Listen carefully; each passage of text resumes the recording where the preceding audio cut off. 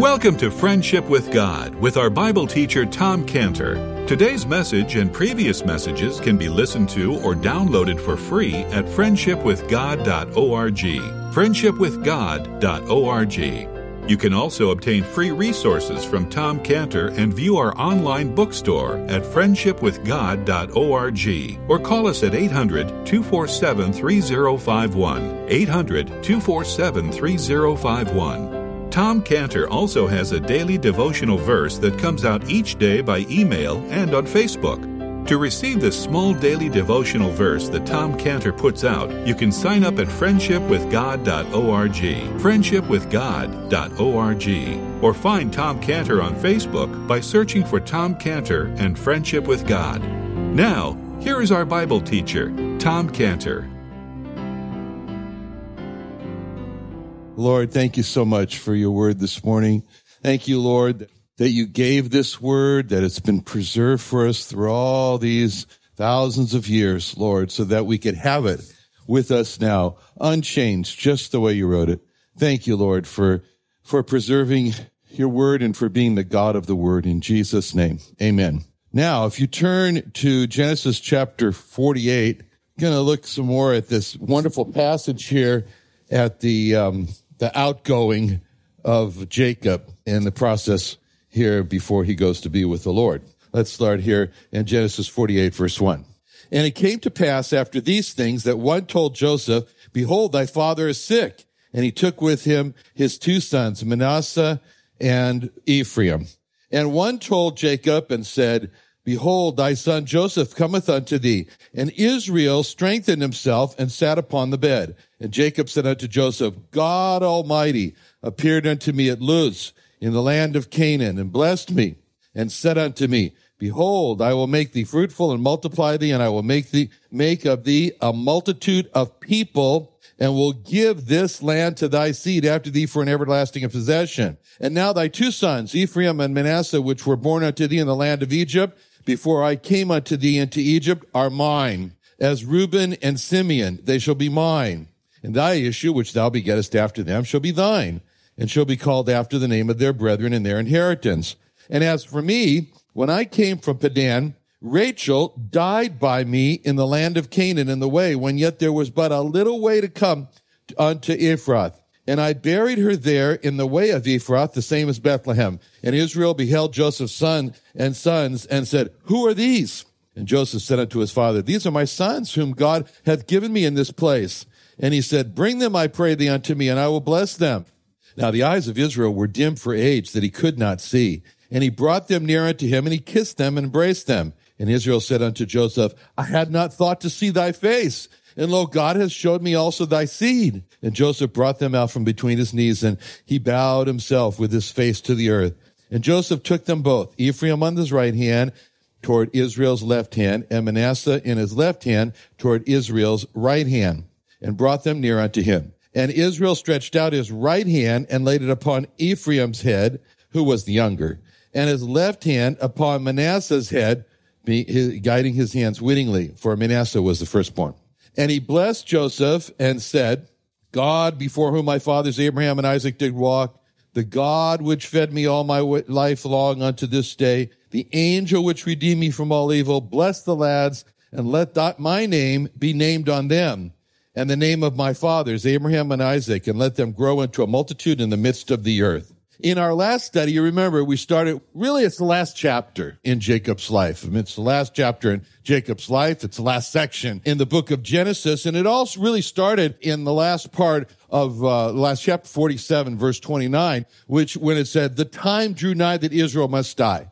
So we started to look at it, and this is the great patriarch Jacob, and he's approaching death, but yet he's very agitated. He's all worked up. He's disturbed because he just didn't want to die until he got something done. He got something done. So he had to get from his most trusted, his favorite, his most loved son, Joseph. He had to get him to swear to him, to make a vow to him that that Joseph would not allow him to be buried in Egypt. He didn't want to be buried in Egypt. He wanted to have his remains carried off to Canaan. And so, surface, when we looked at that, we thought, well, what difference does it make? What difference does it make whether it's Egyptian worms or Canaanite worms that eat his body? What difference does it make, But it made all the difference in the world to Jacob, because Jacob saw, as he was approaching the end of his life there in Egypt, he saw the greatest danger that was posed to his children and to his descendants. And he wanted to make this last statement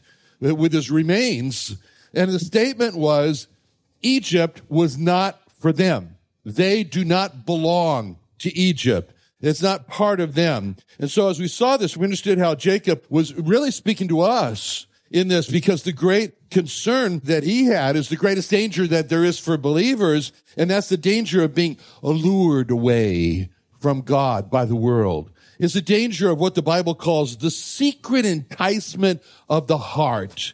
Job talked about that in Job chapter 31:25. Job 31:25, where Job says, if I rejoiced because my wealth was great, and because mine hand had gotten much. Job 31:27, he says, and my heart hath been secretly enticed, or my mouth has kissed my hand. Well, that's quite a boy, that's good. That's the danger. That's the danger of having some amount of wealth. You don't have to be a, billionaire, but just enough to live a comfortable life and to be secretly enticed inside by saying, who needs God? Why do I need God? I have enough money in life. And that's the heart that's secretly enticed and drawn away from God. And this is the danger at looking at what God has given to us by he gave us strength to accomplish whatever we do in life. And the danger is to say, oh, it's my own hand that did it. It's my own hand that got me much. I didn't do it. God did it.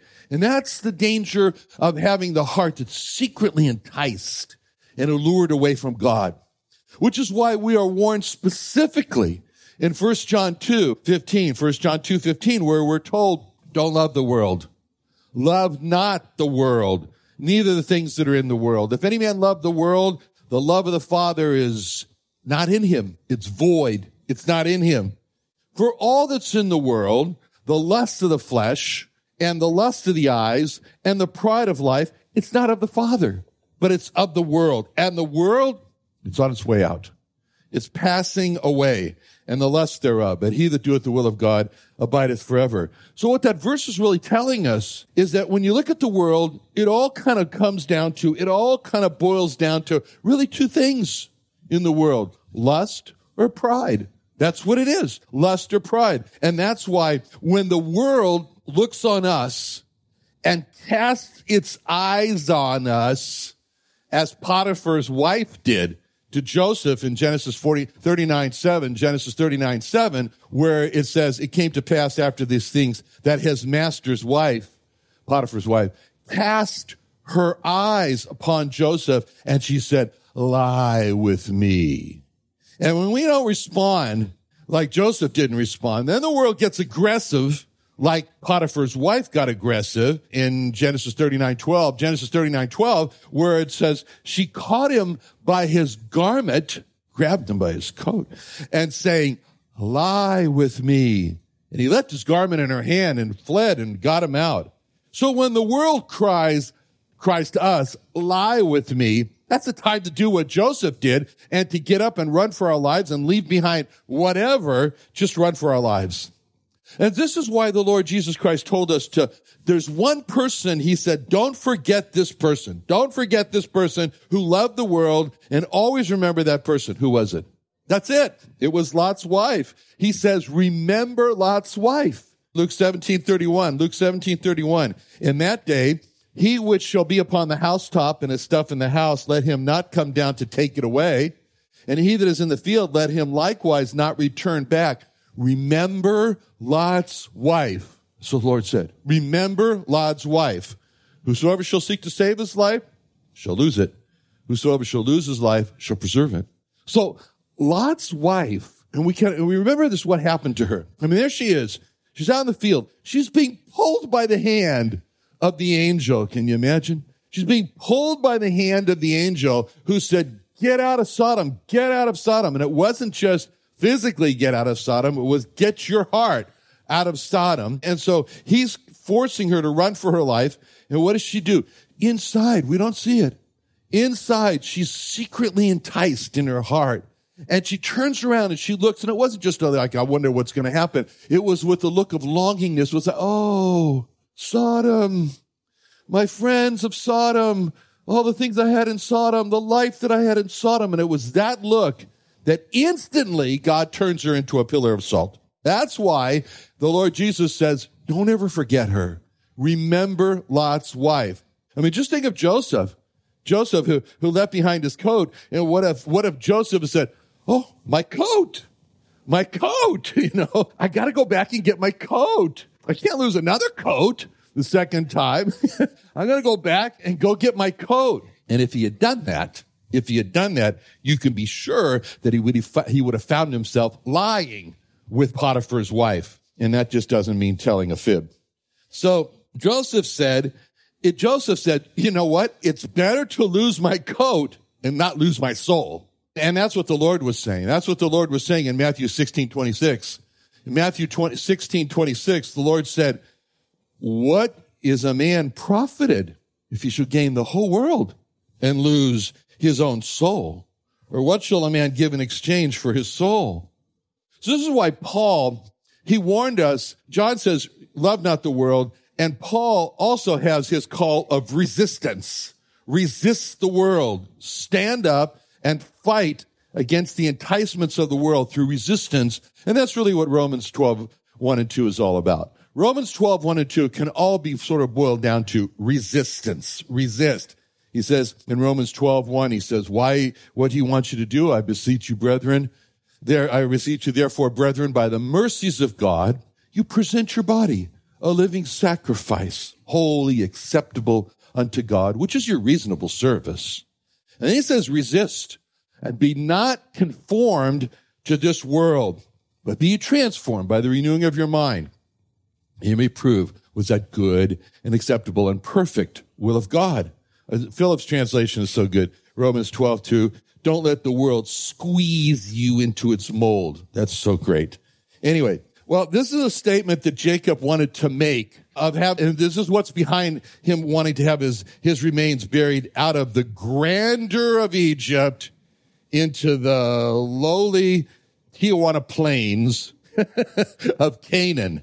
You know, it's like, how could you do that?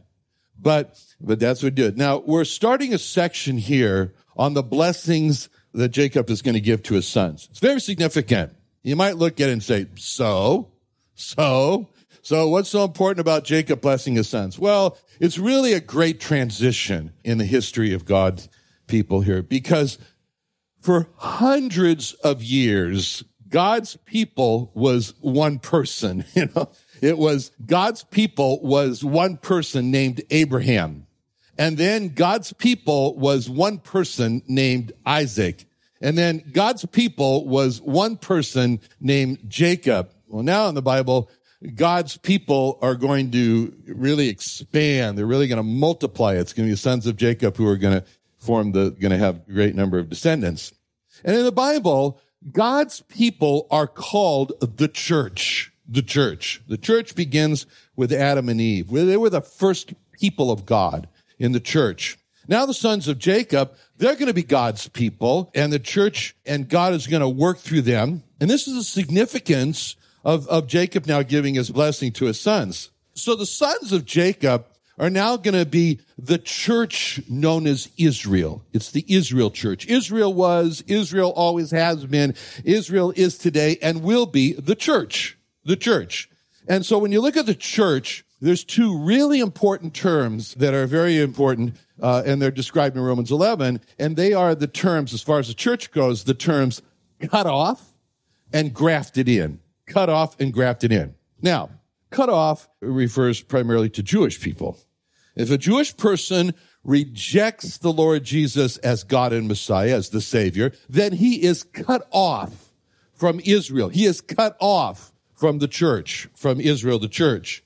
And Jewish people are in danger of that. As it says in Romans 11:17, it doesn't say cut off, it says broken off there. But all throughout the Old Testament, it says cut off. But in Romans 11:17, it says, And if some of the branches were broken off, that's Jewish people. Some of the branches were broken off of what? Of the church.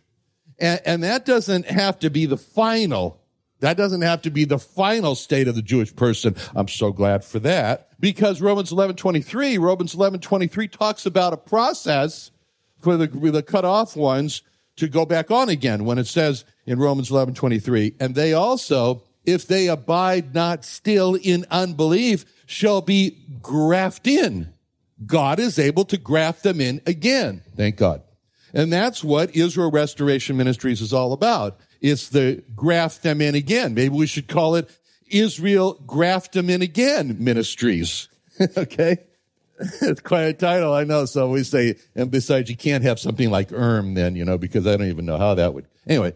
And then if any Gentile receives the Lord Jesus Christ as God intended for the Jewish people, for all people, as God and as the Messiah Savior, then he is grafted into Israel, the church, grafted into the church. That's Romans 11:17. Romans 11:17, which says, and thou, being a wild olive tree, wert grafted in among them and with them, and partakest of the root and fatness of the olive tree. So this is how Gentiles become a part of the church, which is Israel, and by a process that God calls grafting in. And this is how Jewish people become not a part of Israel, the church, by a process called being broken off or cut off. But thank God that there is also the process of being grafted in again. Okay. So with the blessing of Jacob, Israel, the church expands now to be the sons of Jacob. And here in Egypt, the church or Israel will greatly expand. It's going to explode there. As this patriarch father, as Jacob now, he sees his death approaching. He looks to give his sons, to pass on to them the most valuable possession that he has on earth, which are not sheep and goats and camels, but it's the blessing of God. It's the blessing of God. So in verse 1, someone brings Joseph this message about his father. In verse 1, it says, one told Joseph, behold, thy father is sick. His father's sick. Now, it's interesting, the word that's used there for sick, which is the word challah. How many people know what challah is? You ever eat challah? Okay, you have to go down to D.C. Aikens to the bakery and ask them for challah. And they're not going to make you sick to die, but they'll give you a loaf of bread. You ever seen challah, how it has the braided on the top. It's braided on top. That's the root meaning of challah. It means twisted and braided. Its root meaning is really, here it's used that Jacob has been wrung out. He's been twisted. He's worn out to the point of death. So that's why it uses the word. Joseph then immediately comes and he brings his sons. It says in verse 1, he took with him his two sons, Manasseh and Ephraim. Can't you picture Joseph here? He gets this news that his father is dying, deathly ill. And Joseph turns to his sons and said, get ready. We're going to go see grandpa. We see here in this Joseph bringing his two sons is a picture of a father who is really caring for his sons. Joseph is caring for his two sons, Manasseh and Ephraim. He doesn't want to lose his sons to the world, which is a very great danger. It was a very great danger for these two in particular, Manasseh and Ephraim. He doesn't want to lose them. He wants his sons with their Egyptian mother. He wants his sons to live. He wants his sons to live with God. And just as Abraham wanted his son with his Egyptian mother, Hagar, he wanted his son to live. And that's why in Genesis 17:18, that Abraham prays to God, and Abraham said unto God, oh, that Ishmael might live before thee. This is the heart of a true father here, who above everything else in life, he wants his children to live with God. And so what we see in Joseph he's doing here is he's bringing his two sons to have this special time, this time alone with their godly grandfather. This meeting should have a lasting influence, be imprinted on them to influence his sons to choose God instead of Egypt. So Joseph, what he's trying to do here is to set the die, set the mold with his two sons that would later affect generations after him. And there's one man who's going to come out of these future generations, and he has the name of Moses. And he's going to make a decision that Joseph is trying to instill in his two sons here, and that decision is memorialized in Hebrews 11:24. Hebrews 11:24, where it says about Moses' decision, it says, by faith, Moses, when he was come to years, refused to be called the son of Pharaoh's daughter. Oh, you son of Pharaoh's daughter. Oh, not me. I reject that. I turn it down. Throw it on the ground. I don't want it. I don't want that title, the son of Pharaoh's daughter. He says he refuses that. And then Hebrews 11:25 goes on to say, choosing rather to suffer affliction with the people of God than to enjoy the pleasures of sin for a season. The key words in there, choosing to be with the people of God. To be with the people of God, rather than to be with the Egyptians and enjoy all the pleasures of sin. It says that Moses esteemed the reproach of Christ, the reproach of Messiah, the reproach of God, greater riches than the treasures in Egypt, for he had respect unto the recompense of reward. See, that's what Joseph is trying to instill into his sons. He wants them to make the decision that Moses later would make. So it's a very tender scene here. It's a very, very tender scene. It's intimate. It's a loving father, Joseph, caring for his sons in a very special way to bring them to see their grandfather, his father, as he's dying. You know, some people think, well, you know, young people should be shielded from old people. It's not good to bring young people. Old people is very depressing, you know, especially when they're close to death. But this is not what Joseph thought. This is not what Joseph thought. Therefore, he brought his two sons to be to the dying father, Jacob. It's a good thing. It's a good thing for young people to be around old people. It's a good thing. You know, we homeschooled our kids for 14 years and begin to sort of see some characteristics about kids who have been homeschooled versus go to public school. For one thing, kids who have been homeschooled, they gravitate very naturally to older people. They interact well with adults, and because that's really who they're mainly with.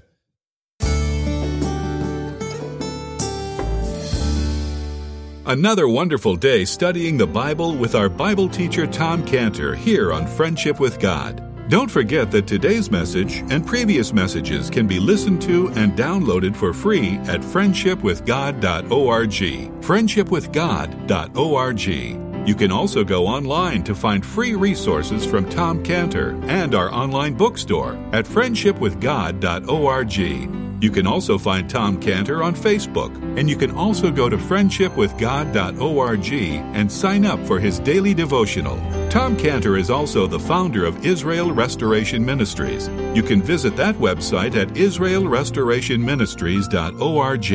You can write to Tom Cantor at P.O. Box 711330, P.O. Box 711330, Santee, California. Santee, California 92071. Or email Tom Cantor at tomcantor@friendshipwithgod.org. Tom Cantor at friendshipwithgod.org. Or for more information about Tom Cantor and Friendship with God and Israel Restoration Ministries, call us at 800-247-3051.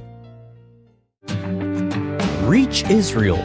Join Tom Cantor for the second annual Israel Restoration Ministries Jewish Evangelism and Training Conference in San Diego, California, February 22nd and 23rd at the Creation and Earth History Museum. Early bird registration, only $99, includes a 2-day conference pass, meals, teaching, Creation Museum and Tabernacle admission, plus over $150 worth of equipping resources. Come hear Tom Cantor, Dr. Michael Brown, Dan Sered, and more on how we can reach the lost in America and Israel on February 22nd and 23rd. Call 619-599-1104, 619-599-1104, or sign up at reachisrael.com. That's reachisrael.com. What are you doing Sunday nights? Join Friendship with God radio Bible teacher Tom Cantor of the Friendship with God Fellowship Church every Sunday night at 5:30 p.m. at the Creation and Earth History Museum in Santee, California. Watch and listen live around the world to Tom Cantor Sunday evening on YouTube.com by searching for the Friendship with God Fellowship or by going to our homepage at friendshipwithgod.org. Grow deeper in God's Word with the Friendship with God King James Version Study Bible prepared by Tom Cantor. This genuine lambskin large print study Bible features the history of Israel, full-color timeline and maps, frequently asked questions about the Jewish Messiah, prophecy and fulfillment study, Hebrew root notations and definitions, the life study of Joseph, and so much more. Order your copy today for only $49.95. That's $49.95, and receive a free personal signed copy by Mr. Tom Cantor, along with your name engraved on the cover. To order your Friendship with God Study Bible, call 1-800-247-3051. That's 1-800-247-3051. Or visit us at creationbookstore.com. That's creationbookstore.com.